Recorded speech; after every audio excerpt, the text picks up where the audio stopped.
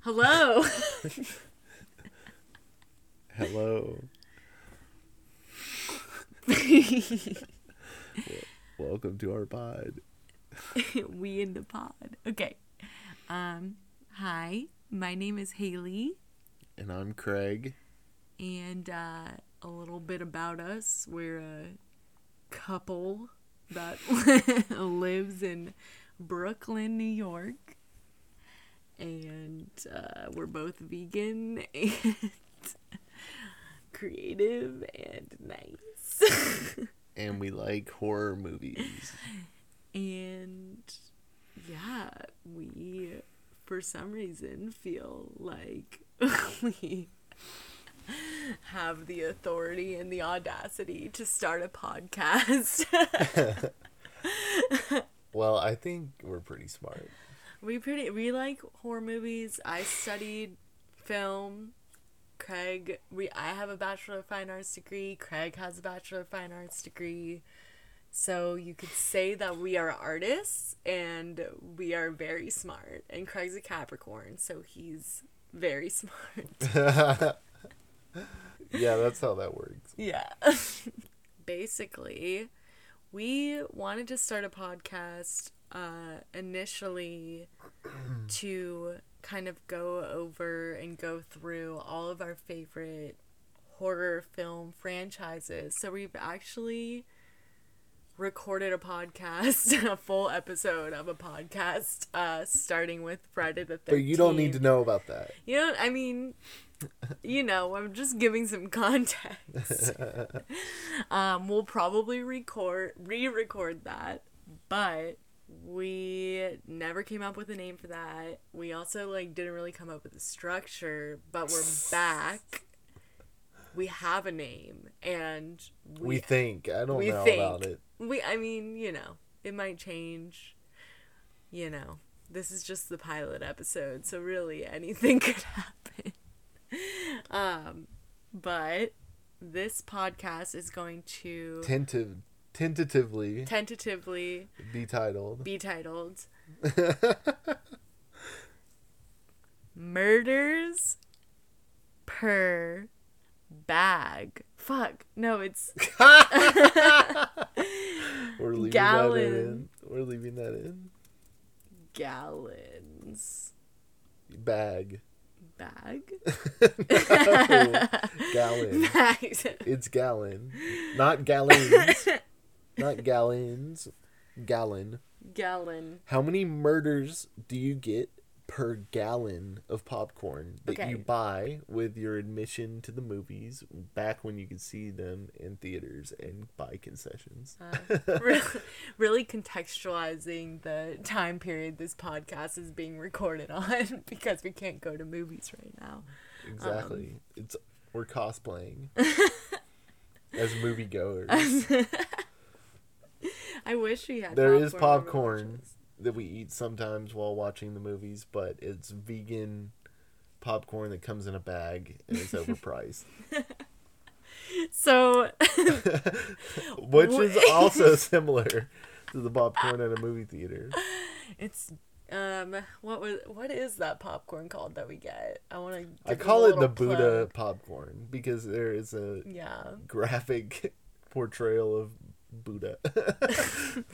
Which Buddha. is probably Cut that. Problematic. Cut that.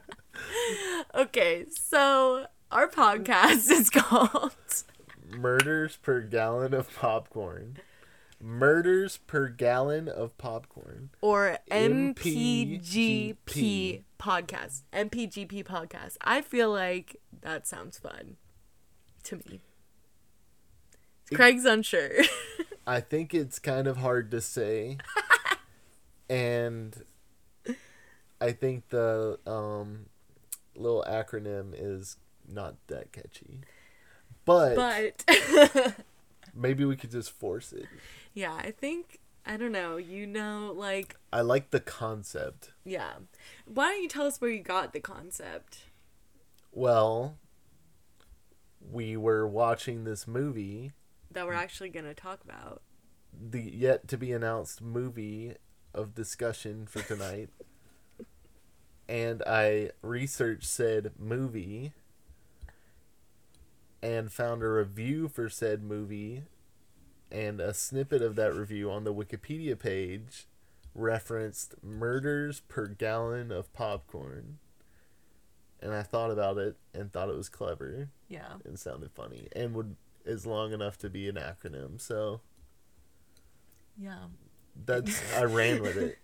And that movie that was reviewed is, should we say it at the same time? Is My Bloody Valentine. 1981. There is a remake. Canadian slasher movie.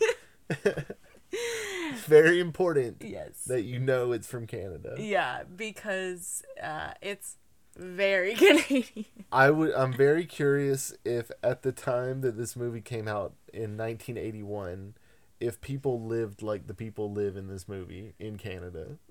I mean, if I was Canadian and saw this in the theater in 1981, would this seem normal to me? Like, there's actually, okay, well, would I be thinking also about the Valentine dance?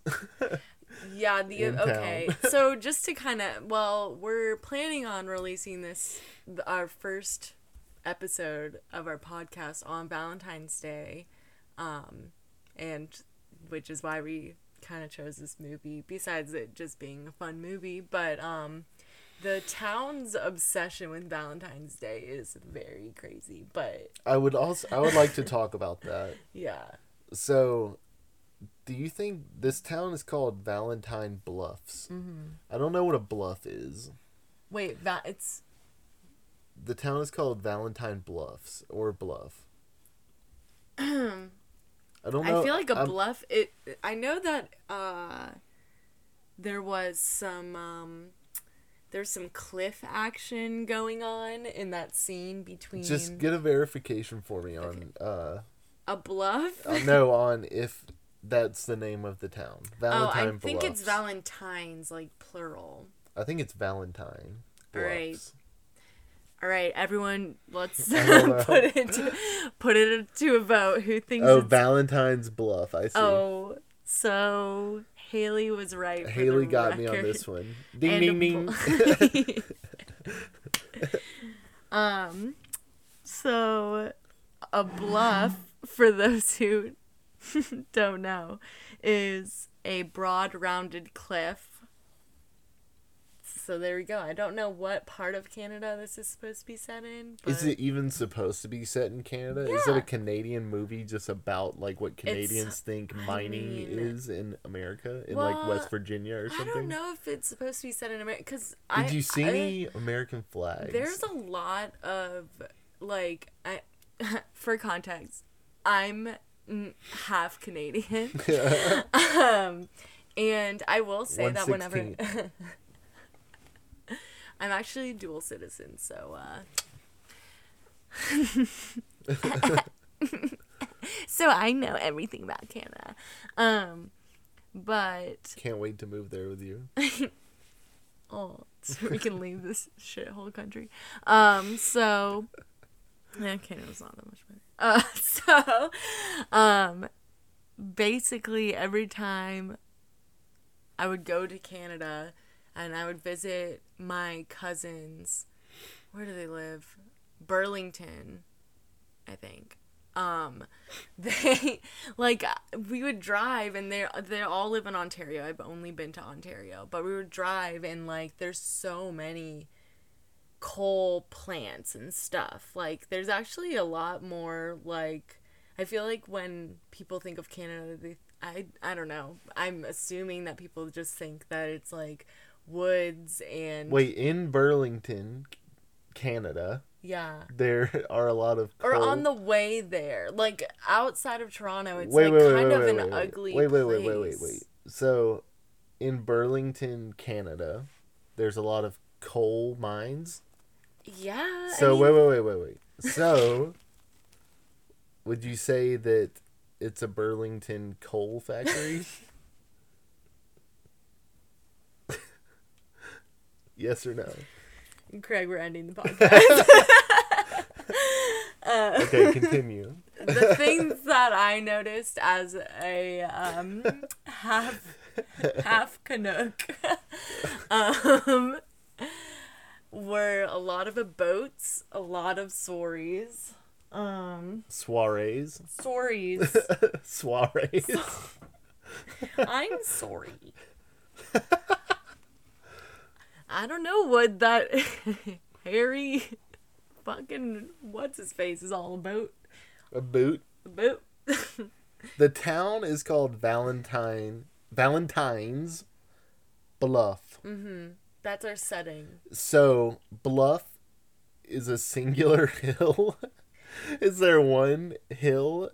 Because I thought it was reversed. I thought it was Valentine Bluffs, which seems to make more sense to me. But Valentine is a person who possesses this bluff. So wow. So that's curious. But I'm wondering, is Valentine's Day the holiday? Does that originate from here? What is the meaning of Valentine's Day? Okay, wait. Do you not know this, actually? No, I don't. Okay, so I actually...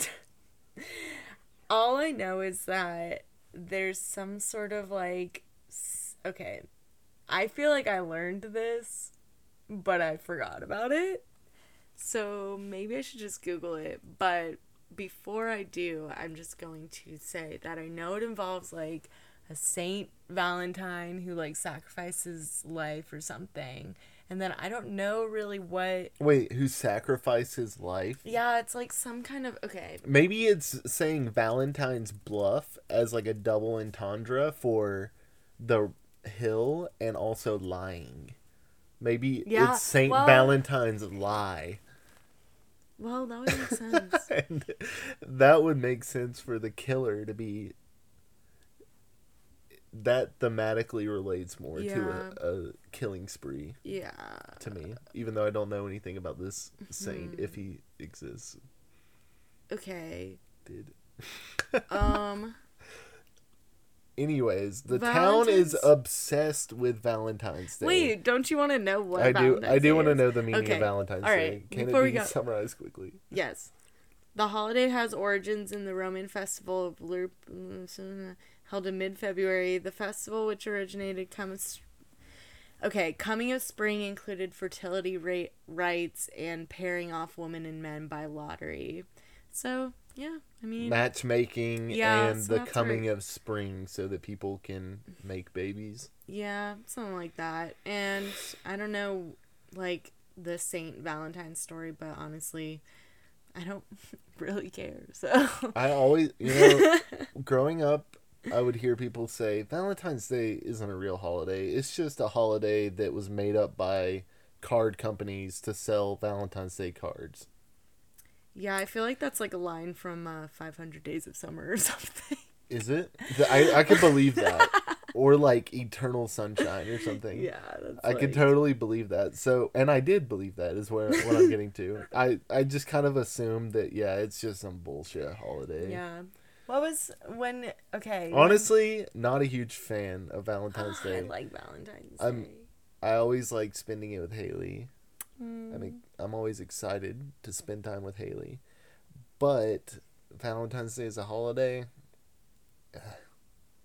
This is going to be our second Valentine's Day together. And last Valentine's Day, we went to a really fun place called Double Zero. And we sat next to probably like the most obnoxious couple in New York City. I think like the girl had just started like eating more of a like plant-based diet, and the guy like was it's a vegan pizza place. Yeah, it's a vegan pizza place. We're vegan. Where is it? Is it in the east side? East Village? I think it's in the East Village, but I honestly I remember it was cold as fuck, and I was wearing like a skirt. But we were like right next to this couple, and I love how this like special day for me and Craig turned into like us just shit talking this other Yeah, couple. somehow sitting right next to this couple, like my shoulders were touching this guy's shoulders. Like we were sitting together basically. Yeah. Somehow Haley and I managed to still talk shit about these people. I don't know how they had to have heard. Yeah, we were they had to have oh known something was afoot because we were talking shit. Maybe we were like telepathically communicating. Yeah, I feel like we were just like looking at each other and like, oh my god. I think the thing that was just the most, lots of eye rolls. Yeah, the thing that was the most cringe is like the guy just kept making like so you're telling me this cheese is made out of nuts, or like you're telling me this bacon's like not actually bacon? Like, I swear to you, he said, I just couldn't give up bacon. Yeah. I like bacon too much to go vegan. I'm like, dude, is this a genuine thought you had? Or are you like projecting masculinity in some weird bacon masculinity? Yeah. Like maybe you saw like a Christmas, or not a Christmas card, like a greeting card that said, or a t-shirt that said, I like bacon, or bacon is life, or something, and now you think that like that's something you should also say? Or do you just genuinely really fucking like bacon that much that you're like, I literally saying on a date I could never be vegan because I like bacon? I feel like people that I feel like there's just people that make eating bacon their entire personality. Definitely. And another for a while, people did that with avocados too. Yeah. But we're not vegan. Let's not talk shit about the vegans here. It's hard to meet. Anyways, this is me and Craig's first Valentine's Day. And what we're doing this Valentine's Day is we're going up the Hudson on a couple's rendezvous to Newburgh, New York, which is right by Beacon and Storm King, and we're gonna have a nice little getaway, and I'm excited for that. An upstate rendezvous. Romance will ensue. So I guess we should talk about this movie. Well, what I was trying to get to when we got on a tangent about Valentine's Bluff is that I think it is supposed to be both meanings of bluff, by the way. Yeah. But I wanted to talk about this town has an obsession with Valentine's Day. Unlike any other town I've ever seen, honestly. Yeah. And I guess it's because the name, it just makes sense. Like, if the name of your town had like Halloween in it, Halloween Town, yeah. I think you would celebrate Halloween, like go really hard for it. I mean, there is a movie where that's there's literally so anyways, they're obsessed with Valentine's Day. But I don't see any reason that this town should be named. Like, I feel like Valentine's Day is named after this town. Because why would you name a town after Valentine's Day when it's just a mining town? Yeah, it's very weird. I'm confused by the obsession with Valentine's Day. Honestly, I feel like it was just kind of like the 80s, and they were like, okay, let's make like every single thing scary. So we already have like a camp one. Christmas? We have Christmas. No. It's so Black Christmas, and then Halloween, and then there's Friday the 13th and My Bloody Valentine, which is a Valentine's Day slasher. So it's like Christmas, Halloween, Valentine's Day, Friday the 13th. There's just like date and holiday specific movies, you know? And something funny about this is just like a random thing I noticed in the movie, because they have like the little like showing the date at the bottom of the screen or whatever. So like it's set like cool. A few days before the Valentine's Day, which is on a Saturday, because they showed the bottom and it goes Friday, February 14th, and I was like, oh my god, like Friday the 13th. No, it said 13th. Yeah, fuck. it was Friday the 13th, and the next day was Valentine's Day. February 14th. Yeah. Valentine's Day. Yeah, that's what I meant. Which I never thought about, the fact that is a possibility, and it's a funny coincidence that and it's funny that they were smart enough to, remember that it's the 14th. Like, there's only one day that can follow the 13th, and there's only one holiday that can follow Friday the 13th, So, I feel like that was, like, a little nod. But it was totally. This movie is not at all what I expected. I have never seen this movie before we watched it. I'd never seen the remake. I knew it was a slasher movie, and I knew it was supposed to be a good one. I didn't know it was Canadian. I didn't know the setting. The setting is crazy. The setting for this movie makes the movie almost. I'm like, this is so weird. This is a place I never thought I would go. Yeah. It's like, really cool. While watching the movie, I'm like, does this director or like writer just know a lot about mining? Like, did they have to go research miners? It just blows my mind to think about having a slasher movie in this setting of all settings, because it seems so unrelatable to most people. Yeah, I agree. And my kind of like context for this movie is, I mean, I had never seen this. I also didn't know any of the things that Craig didn't know. I did watch the remake in high school with we rented it from Blockbuster, and it was me, my friend Devin, Nikki. I think it was just Devin and Nikki, and we were drinking vodka mixed with, like, have you ever had Fuse? Like, no. It's kind of like a weird kind of like fruit smoothie, but it's like, oh wait, maybe it's like not thick, it's just like juice. Is that like it's a smoothie, Sobe? Like, I guess it could. It's in the same genus as genius. MPGP. But yeah, we watched it, and I don't remember anything about it, but there was a minor killer, and that's pretty much all I remember. But I think that me and Craig are gonna watch it before we record the next podcast, so we'll just talk very briefly, probably not briefly, about that whenever we do watch it. So yeah. Also, like, Craig looked up a bunch of facts before this, and I was kind of like taking notes as he was telling me about all the stuff that he researched. And this movie was like very shocking and controversial, and I wrote, because it's Canadian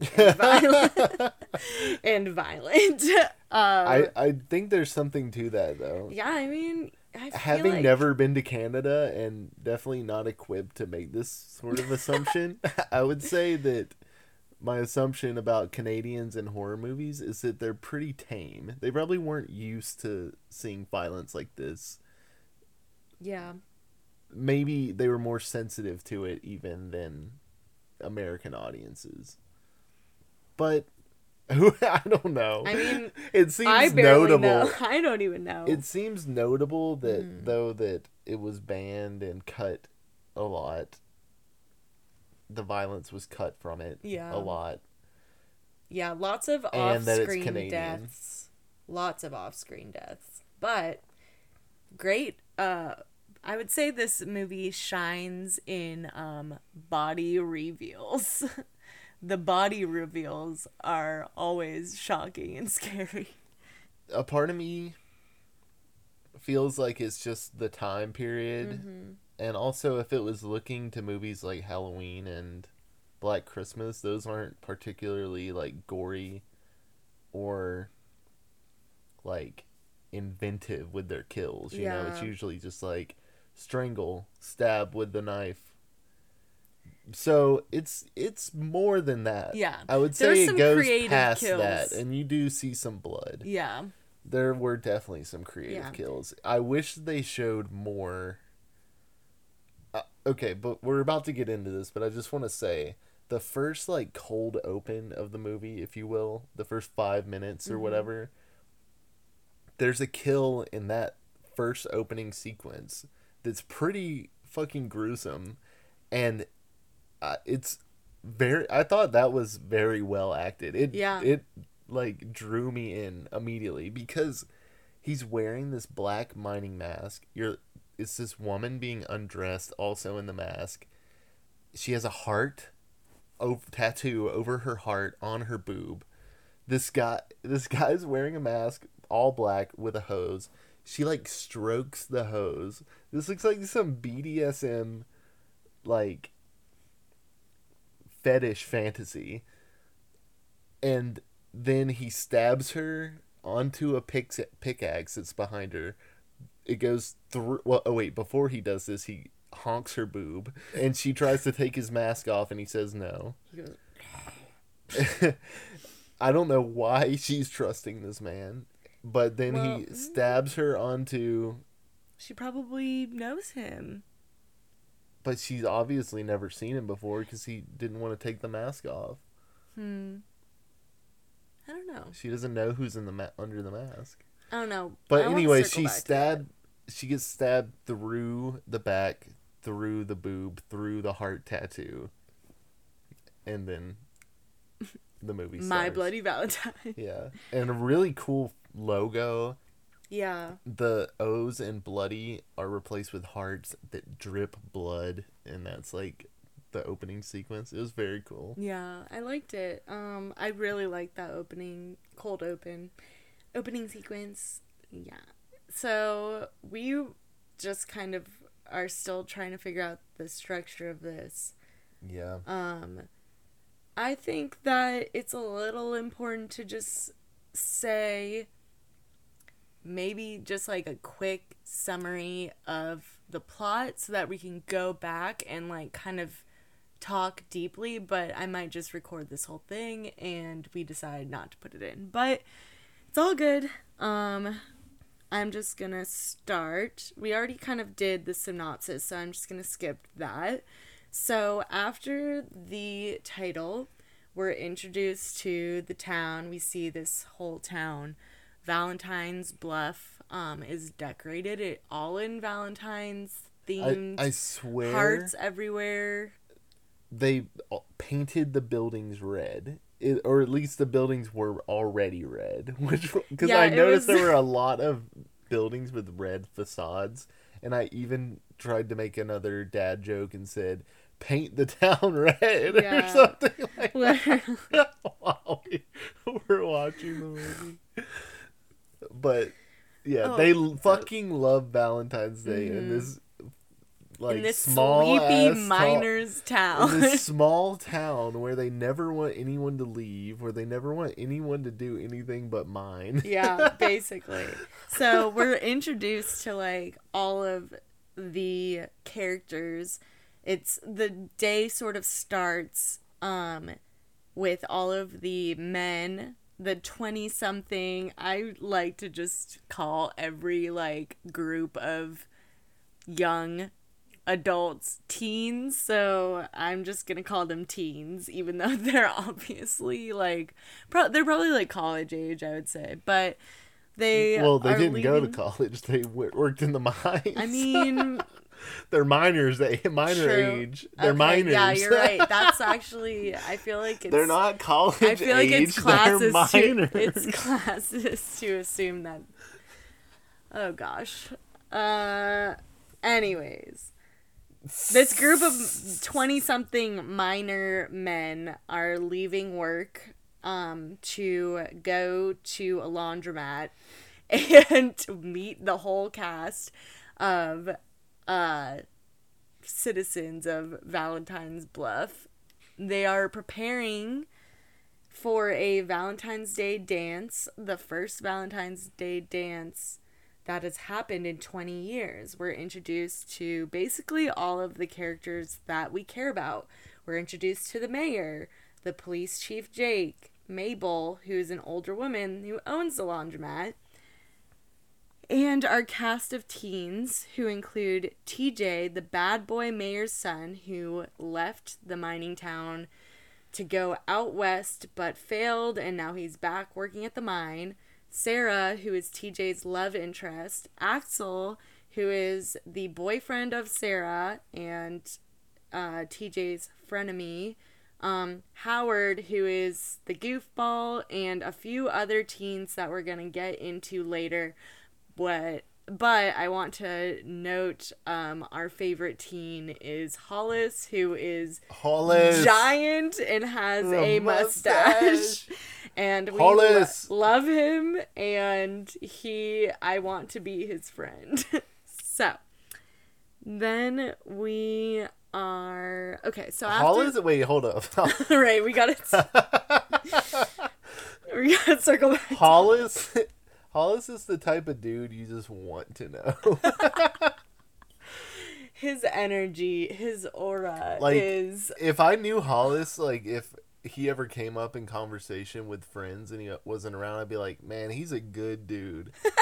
Like, that's the type of dude. He seems like such a nice guy. He's the most Canadian thing about this movie. Honestly. Hollis is basically Canada in human form. He's cool. Okay. So, after we are introduced to all the characters, the mayor and police chief drive off. They're in the car. They got a little Valentine's Day heart, and the mayor's giddy as fuck. And then he opens the box, and it has a human heart. He thinks he's getting chocolate. He's like... Yeah, he's like, oh, who gave me chocolate Valentine's Day? That's my favorite candy.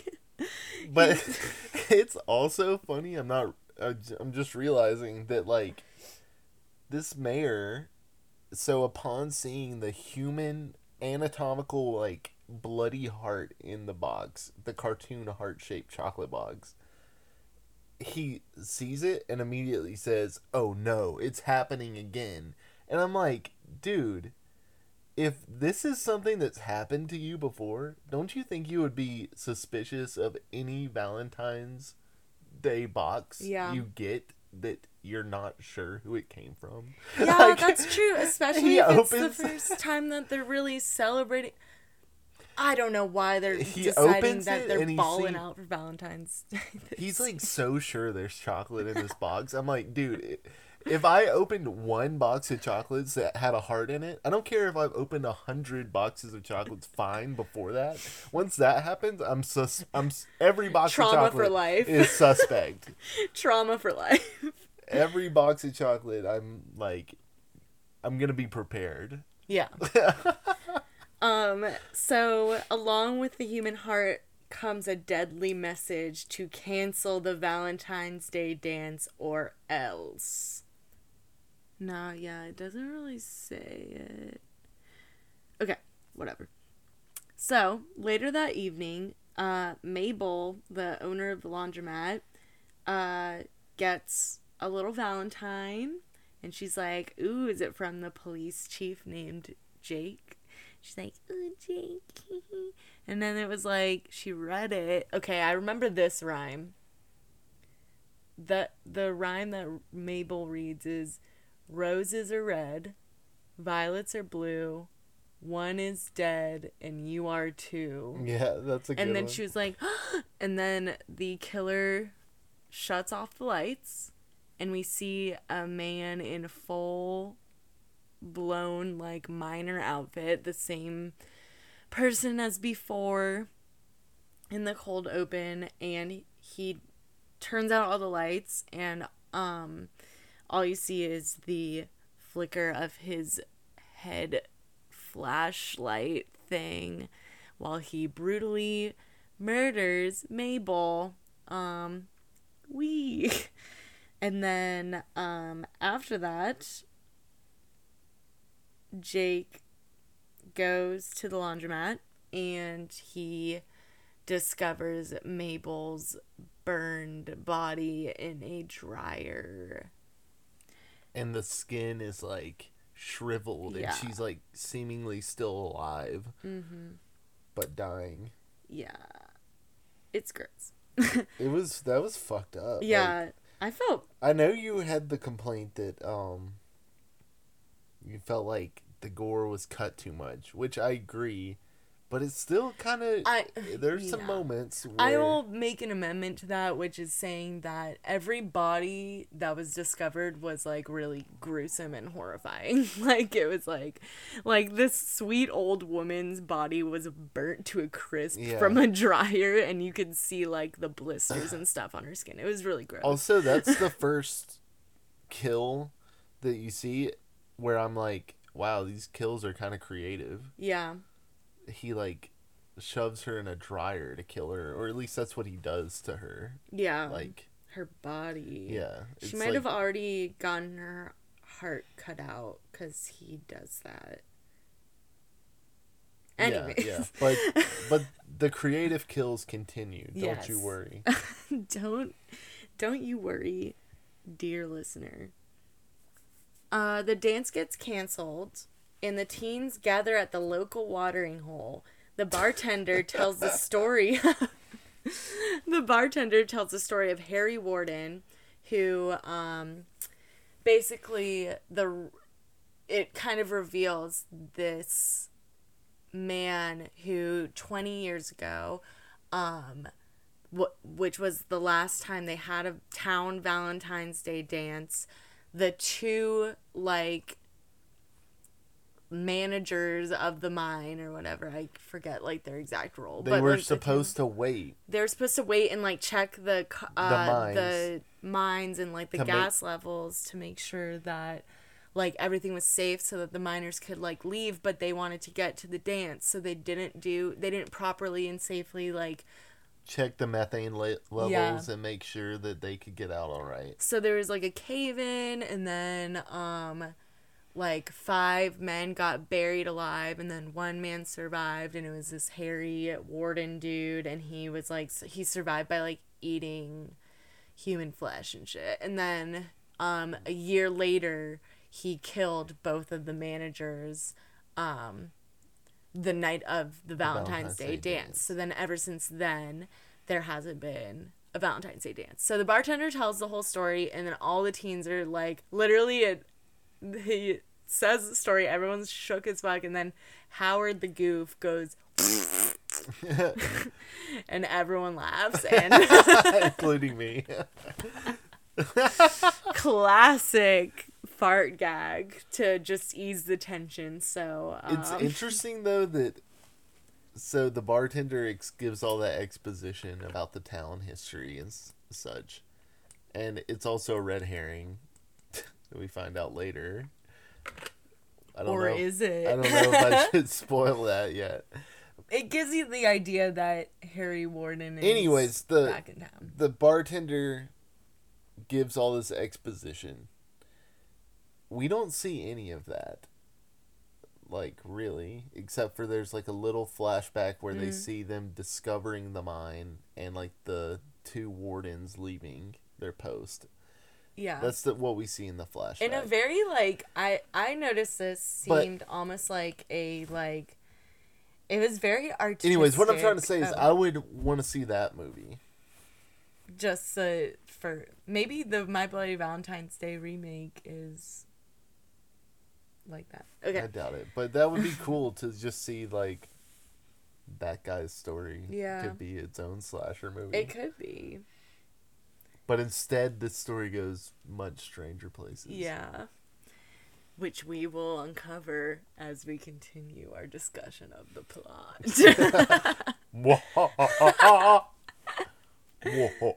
So, after Howard's hilarious fart gag. Killer. He fucking slays the entire bar. Is that when he's also covered in blood, or no? No, that was the first. He does a gag early on where he's like... To Mabel, right? Blood. Yeah, to Mabel. Or rest her soul. Maybe not. It was to her. and the mayor and the police chief. So, the gang decides to throw their own Valentine's Day party, and while the bartender tries to play a prank on them by beating them, they're like, let's just do it at the mine rec room. So, they're like, fuck yeah. So, the bartender hears this, and he's like, okay, I'm gonna go fuck with them, and he gets murdered, and we'll go into his kill later on.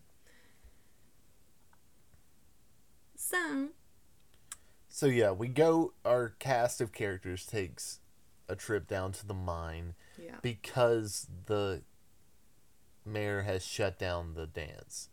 Yeah, and they don't know why. Like, they don't know that there's, like, a killer. He's trying to cover up the killings that have happened so far, which is so dumb. That's what they all fucking do, because they're like, oh, you don't want to, like, cause a panic or anything, like, and all this stuff, but if you're just, like, honest, then the killer's one motive is don't have... It was fine for 20 years. Well, that's what they think. Yeah. So, basically, the kids start partying. The first killings happen. One guy gets... We're going to go into these later, so I'm just going to kind of, like, glaze over it for now. One guy gets drowned in a boiling hot dog water. Death by hot dog water. Which I love that kill. Iconic. And a girl gets impaled on a shower head. Hollis, Sarah, Patty, and a couple named Michael and Harriet and Howard go down into the mines. Shortly after, the bodies of the two people that were killed are discovered, and the group leaves in a panic. TJ and Axel go down to the mines to save the day. Michael and Harriet, and I'm just, again, glazing through. Glazing. Glazing or blazing? Blazing. Glazing is like a donut, but I want to go with it. Okay, I'm glazing over. This is gonna be a catchphrase of the podcast. Yeah. All right, let's glaze on through now. Let's glaze it through. So out of all the people that went down to the mine, to the mine, Michael and Harriet get impaled. Hollis gets nailed. Howard gets hung. Axel and TJ both have off-screen disappearances, and Patty gets hit in the stomach with a pickaxe. Sarah is the final girl and gets reunited with TJ. Then ensues a chase scene with the two final characters and the minor killer until they face off with him inside a small alcove that leads to some kind of abandoned tunnel. After some gets... Wait, sorry to interrupt you yet again.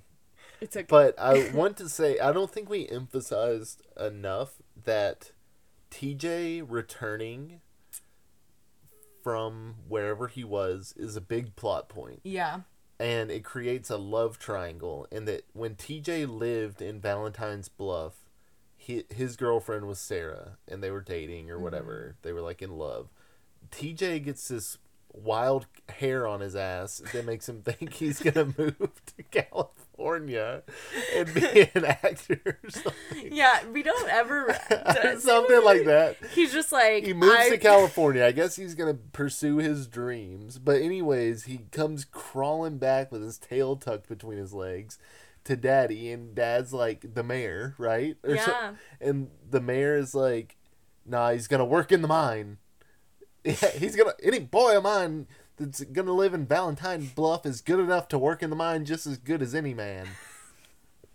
So he comes back, and every able-bodied male works in the mine. Yeah. So, and most of them are like mid-20s. I would assume our teens. Our teens are in their mid-20s.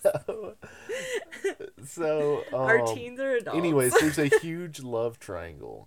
Like, it's central to the plot. I would say it was at first it appears as a subplot to the Harry Warner. Is that his name? Harry. Yeah. It seems like a subplot that doesn't matter, but it ends up being crucial. Yeah. And it's sort of implied. So as soon as at this point in the movie, well, let's actually go. Okay, I'm going to finish the summary, And then we're going to get our, like, kind of impressions of the movie. Because then after I finish the summary, we can just like, talk about it freely without having to worry about over-explaining it. You know what I mean? True. Okay.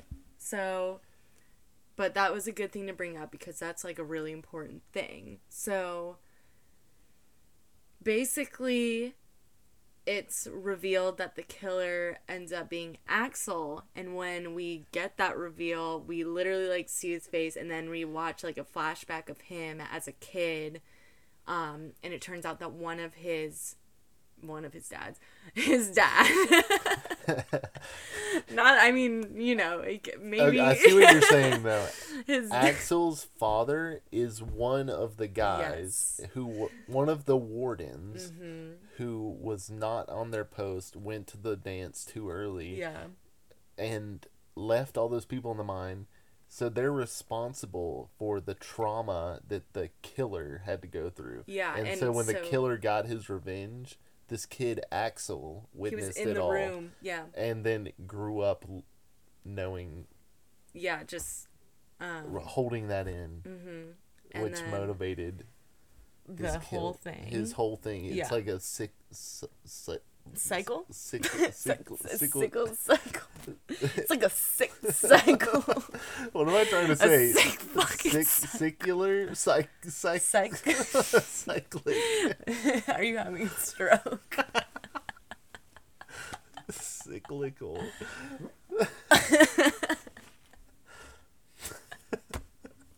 Cyclical.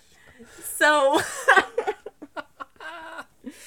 basically,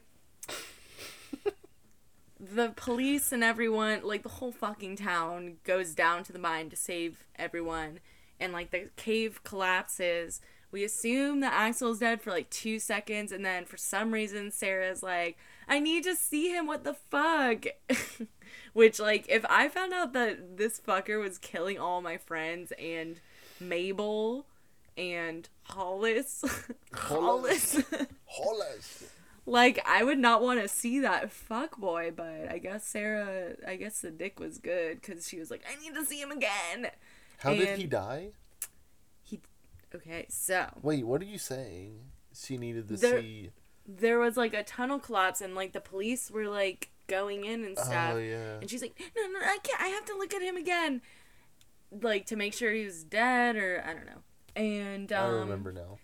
We see that he escapes through a different, like, area of the mine, and he escapes. It's not necessary. I don't think. We watch him. No, he runs off, but I don't necessarily think there's an exit. I think he's trapped in the mine, like he was before. Yeah. I think but it is open enough to where you could assume, like, there is a chance he could escape. Yeah. Which I think they did that because they wanted to leave it open in case it was a success and they could make a sequel or something if there was interest. That's true. But since it is the only movie, I would assume, like, he was just trapped in there like his father trapped the one guy, trapped in the mine. Which is so he's just spooky. There to go. He's just there to go crazy, And it's also like folklore kind of. It's like the guy trapped in the mine. And he just went from, like, 0 to, like, maniac crazy boy. Yeah, he's laughing. He's like, and laughing, like, hysterically, like, and rhyming. And he's like, Sarah, be my bloody Valentine. The titular line. And then the movie ends. There's a few things we can talk about. Since we just talked about the end, I want to start here by saying this movie and the original Friday the 13th, or, like, the original one, are very similar to me. Because the killers are both not revealed until late in the movie. Mm-hmm. The killers have this motive. They're killers with a motive, unlike Michael Myers or, like, Leatherface, who are just seemingly killing. Mm-hmm. But it's like Pamela Voorhees kills because she's trying to avenge the death of her son who died. Who died in a tragic way. This movie is it's more complicated, but it's this guy's killing because he's had to live with the trauma of seeing his father murdered by a guy who went insane and ate a bunch of people in a mine because of what his father did. And he's got this whole crazy... he needs to be psycho-evaluated after that. But there's a lot to unpack with Axel. Yeah, Axel has a lot to unpack, but he still has a motive in that he experienced this trauma and he's now repeating these murders that the person who murdered his father was doing. Mm-hmm. It's weird to think about. I haven't really thought of it. I mean... But that's also very, like... I feel like in the 80s, people were obsessed with slashers and stuff because they were obsessed with finding out about why people kill and shit. So they come up with crazy reasons why, like... just insane reasons that someone would need to kill a bunch of people. So that's one of them. Is the mind blowing. Like, all right, picture this. It's Valentine's Bluff. Valentine's Saturday, Day, February 14th. Valentine's Heart. But yeah, it's very... I think this movie is very similar to Friday the 13th. They just swapped out the settings, like instead of camp setting, which could also be very unfamiliar to people depending on where you're from. They're like, let's do a mine and let's do this, and it's cool that they did that, though. I think it's weird, it's different. This movie could have just been another camp slasher, but now it's Valentine's Day or something, you know, like it could have just been like a suburb slasher, but Valentine's Day, like Halloween. But no, it's in a mine. It also gives the killer an iconic look and sound and weapon.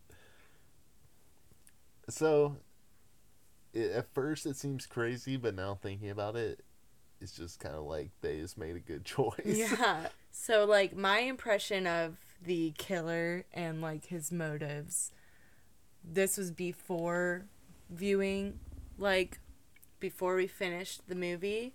You know, it's like this scary miner who hates Valentine's Day dances because of, like, you know, we just are kind of set up to think that it's Harry Warden. So it's like, oh, yeah, this guy's, like, has, like, revenge about Valentine's Day and blah, blah, blah, blah, blah. And I wrote that he's a victim of capitalism. Would you agree with that? Or is that Harry a stretch? Warden is? Yeah. Yeah, I would say. Yeah, I think I might have just been on one. No, but I think there's something to that because... his bosses are, like, cutting corners for their own self-gain. This, like, shitty thing happened to this guy on the job. I mean, this is an exceptionally shitty thing in that he had to survive for 6 weeks in a mine off of the corpses of his coworkers in the mine. That's like if you had to eat Tim. Yeah.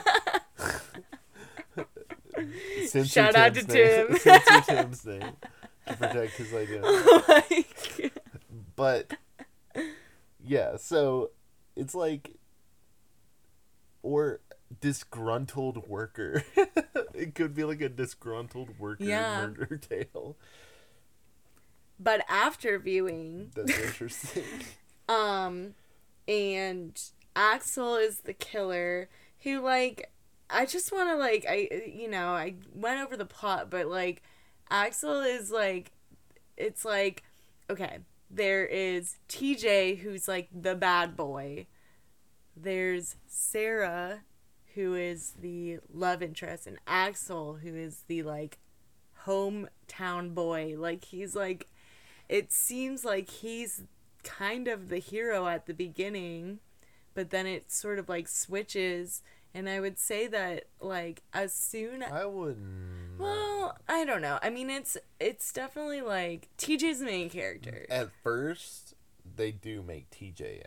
They make TJ out to be the killer at first. Because he's disappearing whenever the killings happen. Yeah. And they definitely do that on purpose. And they say he's just returned and these killings just start happening. True. And his motive would be, well, this guy stole my girlfriend. This is true. So they make him out to be the killer, but then they flip it and reverse it on you. Yeah, I would say as soon as, I would say, like, there's a scene, like, kind of in the middle of the party, I think, like, where Axel discovers that TJ and Sarah, like, made out earlier that day or something, where he, like, leaves and he's, like, starting to cry and shit.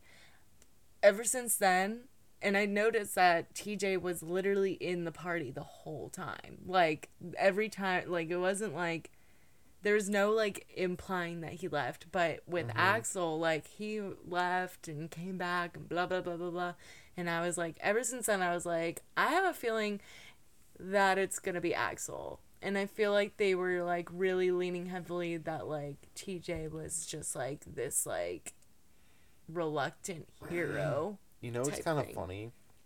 What? Is the character's name is Axel, and the killer kills people with a pickaxe. Wow. Like, the filmmaker. Why is his name Axel? Damn. We should have seen that coming way earlier.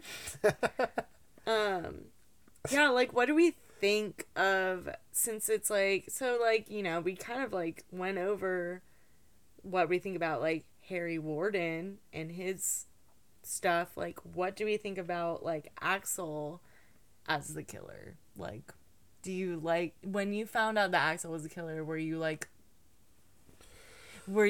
See, not, what do you think? I don't think Axel is necessarily a notable killer.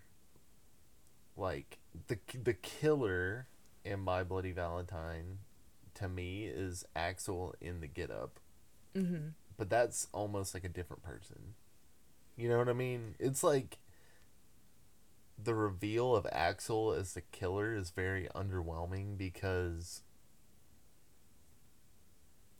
it's also hard to just believe that he would be constantly going around a corner, switching into this costume, coming out, killing people, taking it off, coming back.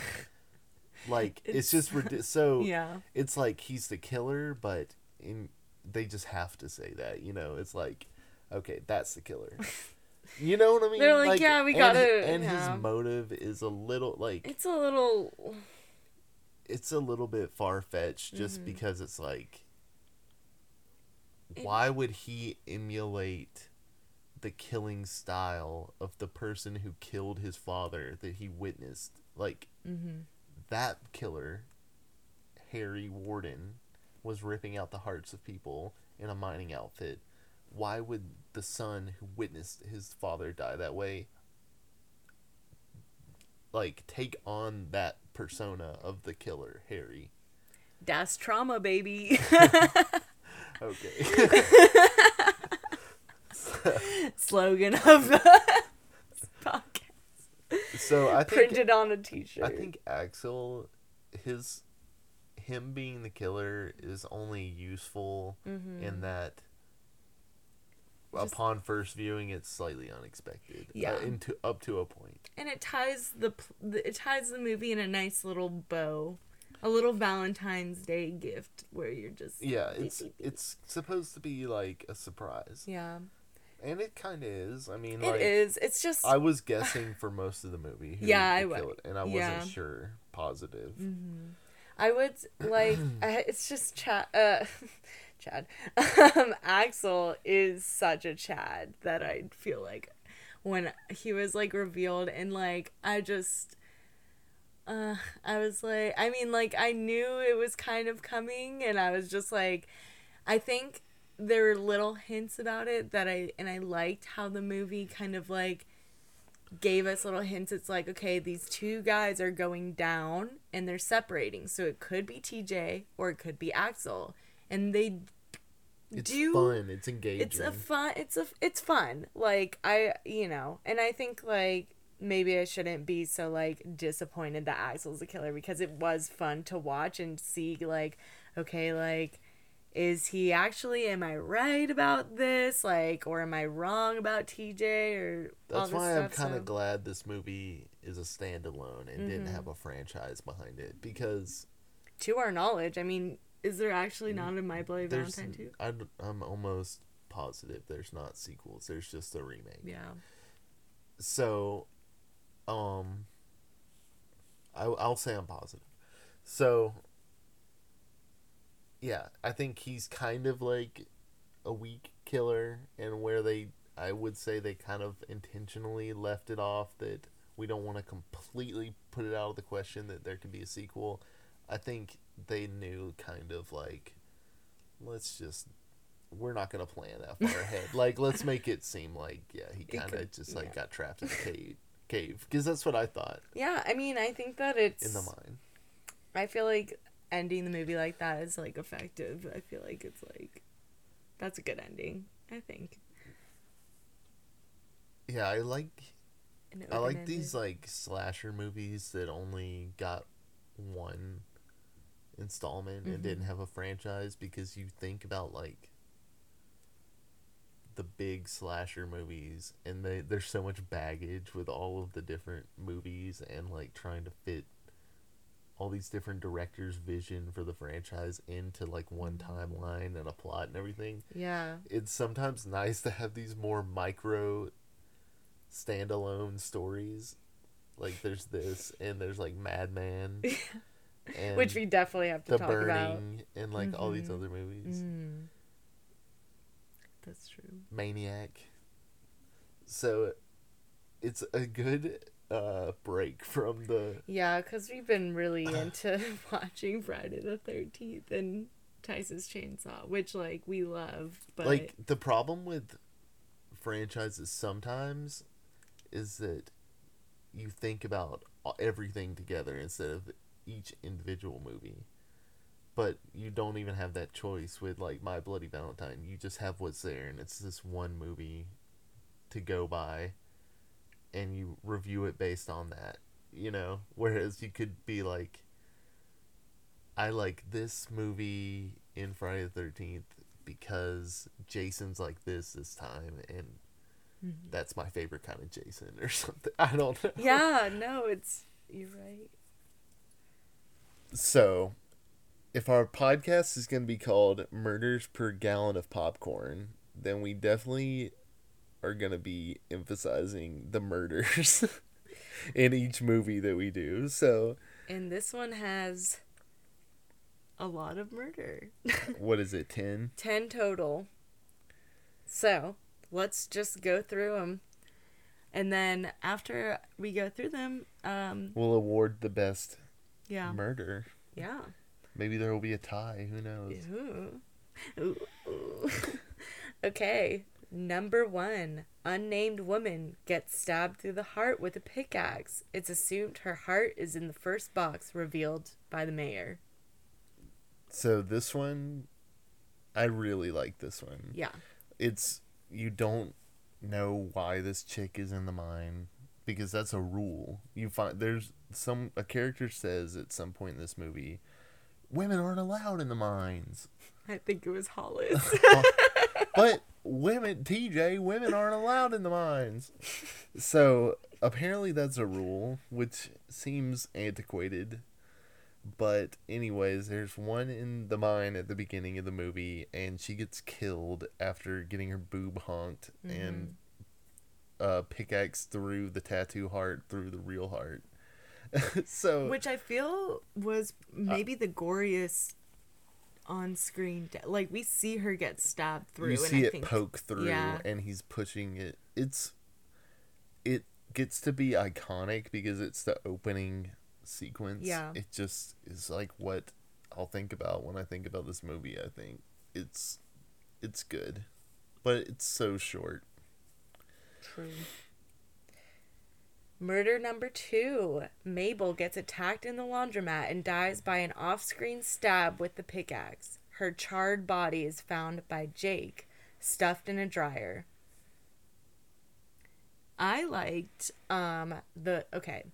so I think I've said this earlier, but what my favorite part of the kills of this movie is, it's not so much like the actual on-screen death, because a lot of the actual murders or stabbing moments like happen off screen, and it's very implied that they were like stabbed or whatever, but it's like the body reveals are like scary, and the gore with that, like, they just flash an image of the dead body real quick. It's like almost a way around showing the murder. Yeah. So, but still being gory. Yeah. So that was a good one. Definitely notable for the first death. Well, the second death, I guess. For the second death, it's very noticeable. Well, also it gets more points because it's like the old lady, and she's just like kind of innocent and sweet, and she thinks that she's getting a box of chocolates from her crush, who is the mayor, right? Her crush is the police officer. Okay. But I don't know. She has kind of flirty vibes with both of them. But you find out later that whenever the male that she had a crush Jake, on gets he gets an actual Valentine from her right before he gets murdered, right? No, he doesn't. The mayor and the policeman never died. They just are the ones that are the only fucking ones that know about this shit going on and don't tell anyone. But he does get a Valentine from Mabel, and it's really sad. But so she thought he was reciprocating. Yeah. But no, you were getting killed for no reason, really. Why did she need to die? Well, because she was like, I guess she was the venue. She was the venue of the dance. Because I guess there's a rec room in the laundromat. She was trying to put it together. What is this, like a VFW hall? Like, what kind of I don't know. Open use space? YMCA. It says. Alright, the third kill is the bartender. And this one's fun, because he's trying to pull a prank on the kids by, like, getting a full miner suit and, like, setting it up so that it's, like, kind of like a puppet, like, that's, like, gonna, like, lean out and stab you or whatever. Completely absurd. And he literally probably opens the door and, like, laughs at his little gag maybe 5 times. And he just, like, keeps being like, should I do it again? And he does it, like, one last time, and the actual killer comes out. And it's so predictable. Yeah. You're like, okay, the killer's gonna kill this guy. Yeah. But he does it a lot. Because he keeps looking.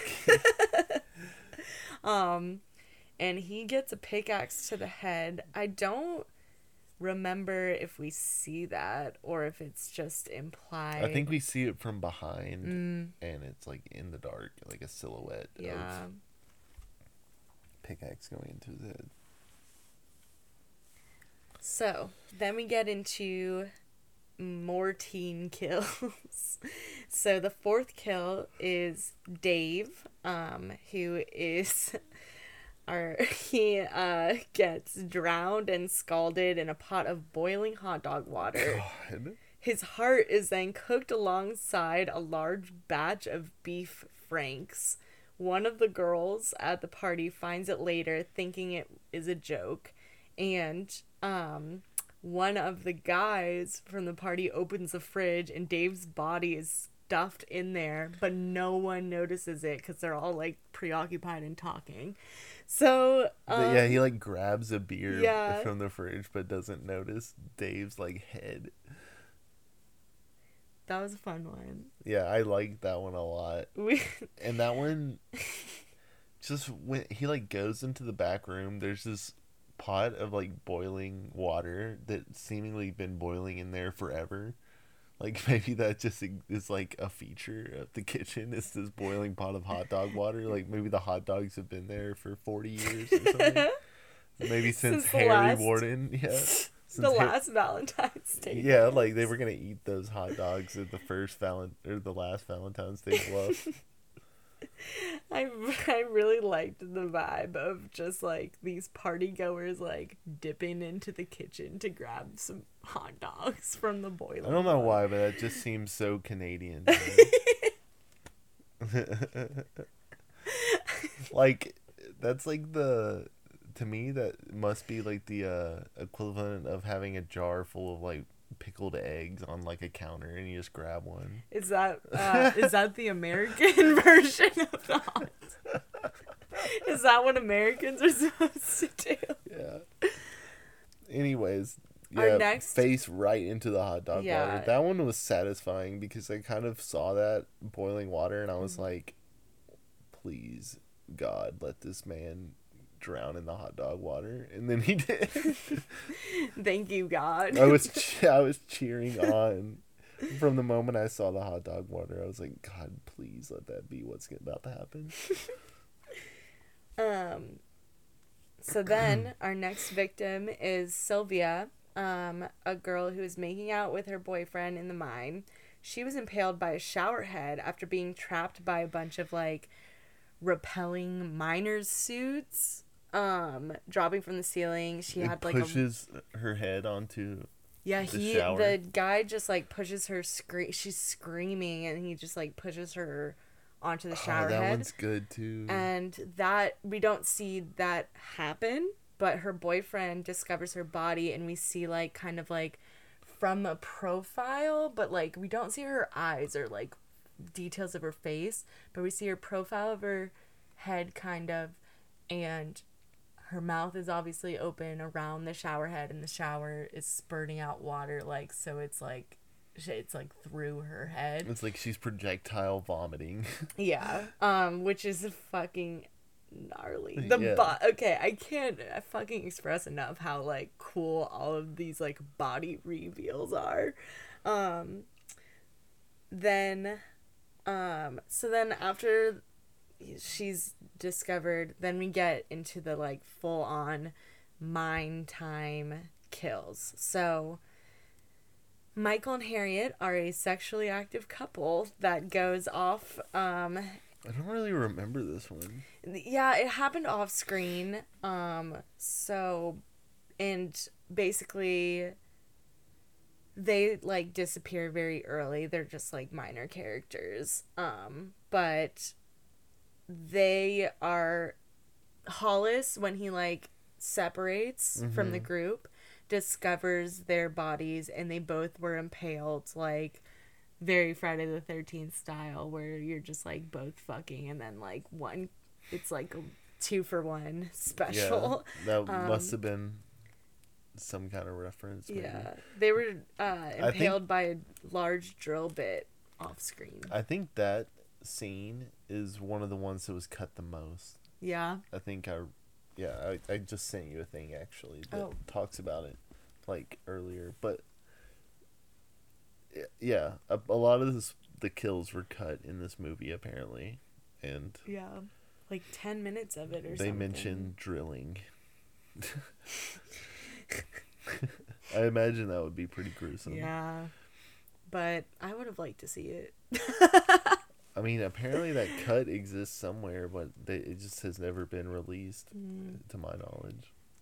Any listeners, if you are well connected in Canadian minor horror, and can get us an uncut version of My Bloody Valentine, email us at popcorn@gmail.com. All right, so then the next kill is our boy Hollis. This is the most disappointing kill. Yeah, he gets attacked by a miner who uses a nail gun to drive 2 large nails into his head, and he is able to run all the way to Sarah and his girlfriend to kind of warn them before he collapses and dies. So disappointing for such a king. Then, we don't see his death on screen, I think, but I want to know your opinion on this, Craig. So, there's a scene where Axel, Patty, Sarah, and TJ are climbing up a ladder because, they're trying to, like, escape from the mine that way. Mm-hmm. And Howard's body falls, like, but he's on a rope and hung, And according to IMDb, like, he's decapitated when his body falls with the rope. Is he dead already? I feel like he's dead. He doesn't yell or anything in my memory. I don't even really remember this, but I don't remember him separating from everyone else. He ran away, like, basically after Hollis died. He was like, fuck this. And he dipped. So then it was just like the two girls were left, and then Axel found them, and then... if I had to guess, I would say that it would make more sense for him to be thrown off a cliff, hanging, to be like hung, like he's alive and thrown off the cliff to be hung, and then is decapitated in the process. But if you didn't hear a scream, then maybe you would definitely scream in that scenario. Yeah.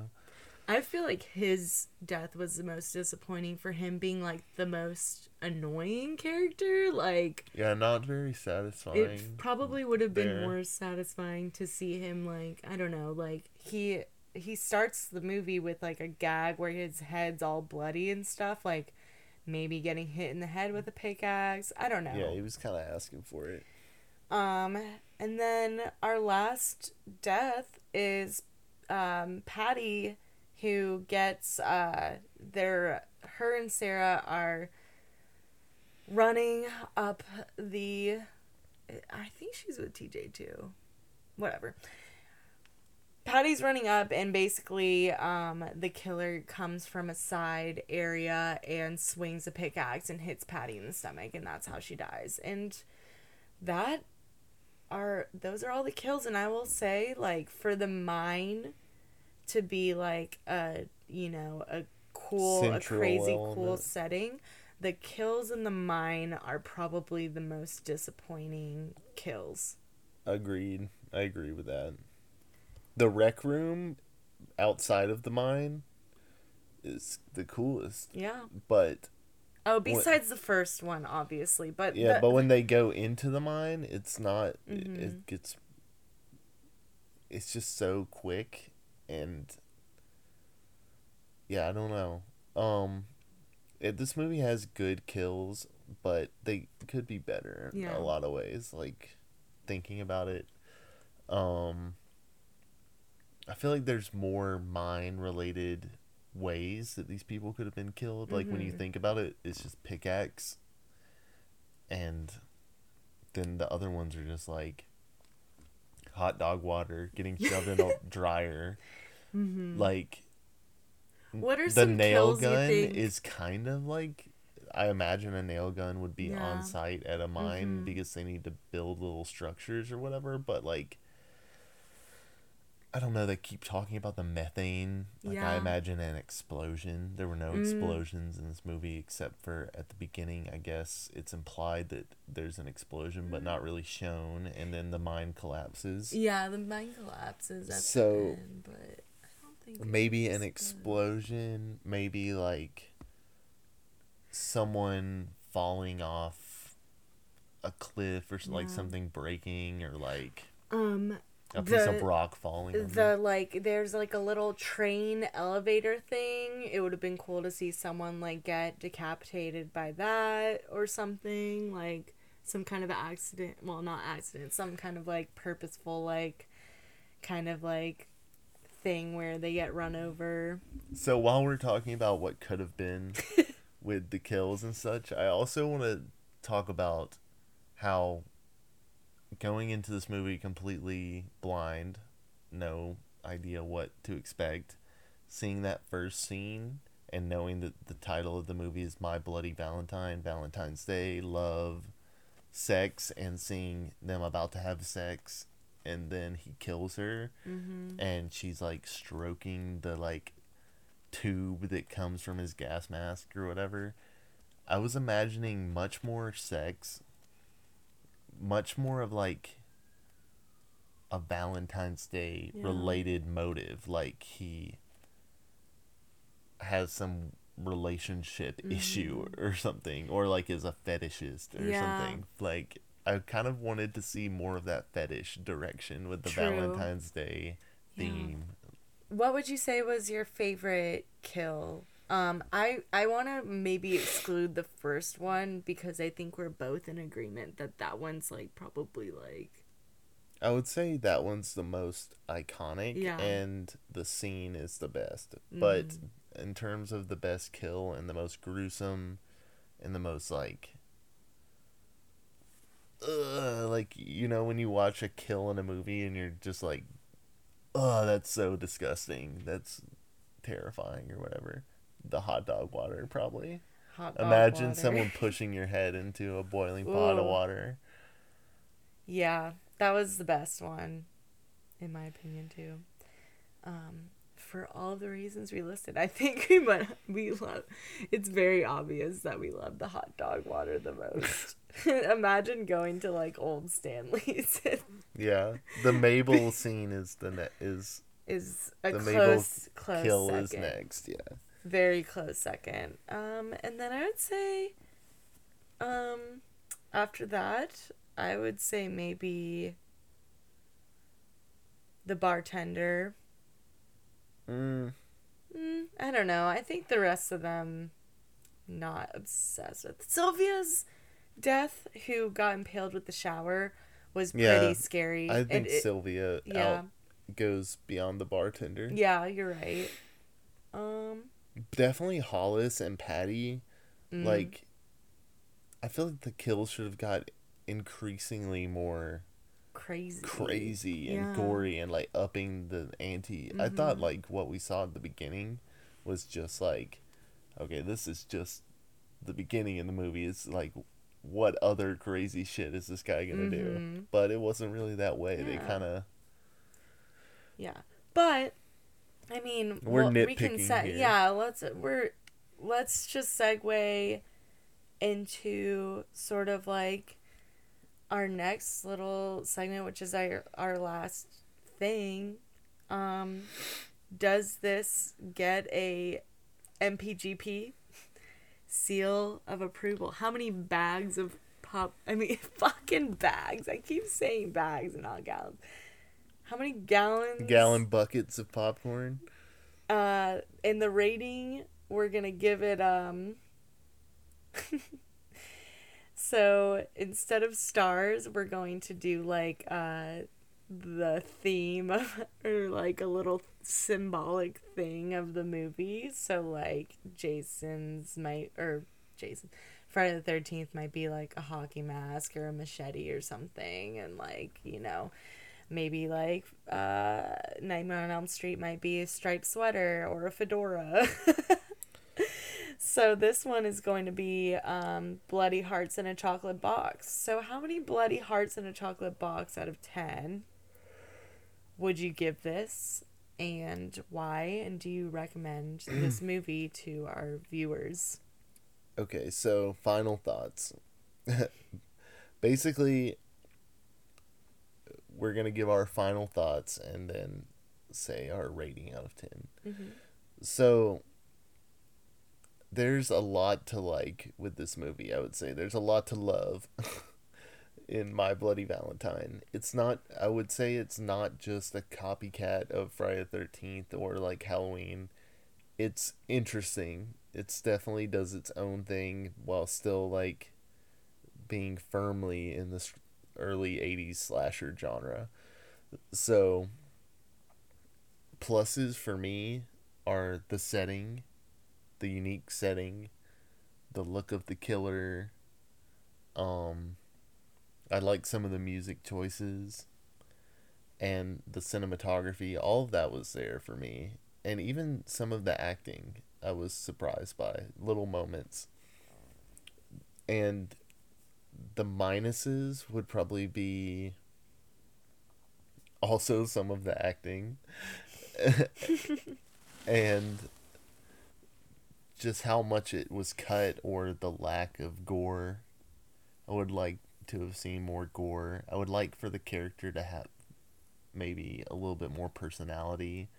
I feel like if they would have just spent a little bit longer developing Axel as a person or his story, there could have been more scenes to make him a more, like, a better killer, you know? Yeah. They could have included more about Axel to make you care.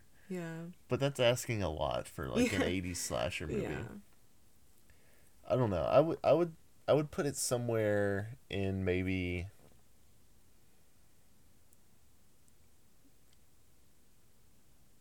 I want to give it 7.5 to 8 bloody hearts in a chocolate box out of 10. 8 seems too high. 7 seems a little bit low. Let's go 7.5. I feel like with this movie, like, again, I went into it not really expecting anything. I really did like this movie. I mean, I like this shit. I like horror movies. I thought it was really fun. I thought a lot of the characters were good. It had some romance in there, a little love triangle, some small town drama, which I found was very interesting. I wish you're right. Like, I wish the love aspect, it's like some of the best parts of the movie. I wish there was more of it. Yeah. I would have loved to see, I don't know, I felt like the couple that had the most chemistry was Hollis and Patty. Really? Yes, they were really cute. But anyways, I digress. My qualms with the movie, I would say, are probably just like, I wish there was a little, again, fully recognizing this was the 80s and ratings and blah blah blah, like, you know, I just wish there was more on-screen deaths. Like, I would have really loved to see the couple being impaled by a fucking giant drill bit, like, or just, like, more stuff on screen. But, again, I reiterate this point, which is that what it lacks in on-screen deaths, it makes up for in body count reveals, because that's where, like, the shock factor is, I feel like, for this movie. And yeah, I agree with Craig that I would have liked to see a little bit more lerv and lerv making. So I would give this, I think I would give this a 7.5 bloody hearts in a chocolate box out of 10 as well, because it definitely, like, was a good movie. I really liked it. I thought it was fun, great. But, you know, it has its issues. No movie's perfect. So, yeah, that's kind of where I'm at. And I definitely want to watch it, like, every Valentine's Day now. Yeah. Or around in every February. Oh, is that our new tradition? It could be our new tradition. Cute. I love stuff like that. Also, like, there's not a lot of Valentine's Day non-romance movies. Mm-hmm. So. Yeah. This is true. I feel like, what other movie's setting is Valentine's Day, but it's like a war movie or like a horror movie? Mm. You know? I mean, know. To our listeners, Valentine's Day themed movies that aren't romance. It's just an interesting setting for a slasher movie. Valentine's Day horror. Yeah. Something that I love so much about slasher movies, like, just in general, is that it's like taking just like a general idea and then just being like, okay, so, like, what if we just had, like, someone mass killing in this context? Like, so I really like that they just, like, kind of went there with this, like, okay, so we got, like, this guy that, like, is killing a fuck ton of people on Valentine's Day, but the whole town, for some reason, is fucking obsessed with Valentine's Day. I've never, like, the last time Valentine's Day was, like, a big thing, like, where people would, like, celebrate it, was, like, in elementary school, when they would do, like, a fucking, like, shoebox. Would you decorate shoeboxes and stuff? I love that shit. But, like, it just, like, my whole town didn't do that, but I don't know. that's, I guess, in a small mining town in Canada, there's not much else to do. But I don't know. That was kind of a weird tangent. I would put this in the... I would consider this a classic. Yeah. I would say... I'm even starting to question if my rating is too low. Because I really like this movie a lot. I really like the character design. Yeah. And the setting. I think that is where it shines. It could be better. It wasn't, though. 7.5 bloody chocolate. Bloody maybe hearts seven, and chocolate maybe boxes. 7.75. 7.5. 7 3/4 of a bloody heart in a chocolate box. hours out of the body. And an old lady in a laundry. In a dryer. All right, y'all. I think we're gonna call this a wrap. So yeah, I think this went great, and I hope everyone has a very happy Valentine's Day. However you choose to celebrate it, hope that you get to eat lots of... I hope that when you open a box of chocolates that you don't get a human heart. And that is my wish for you. Is that it? Okay, signing off. All right. This has been the MPG Murders Per Gallon of Popcorn podcast, episode 1. Good night.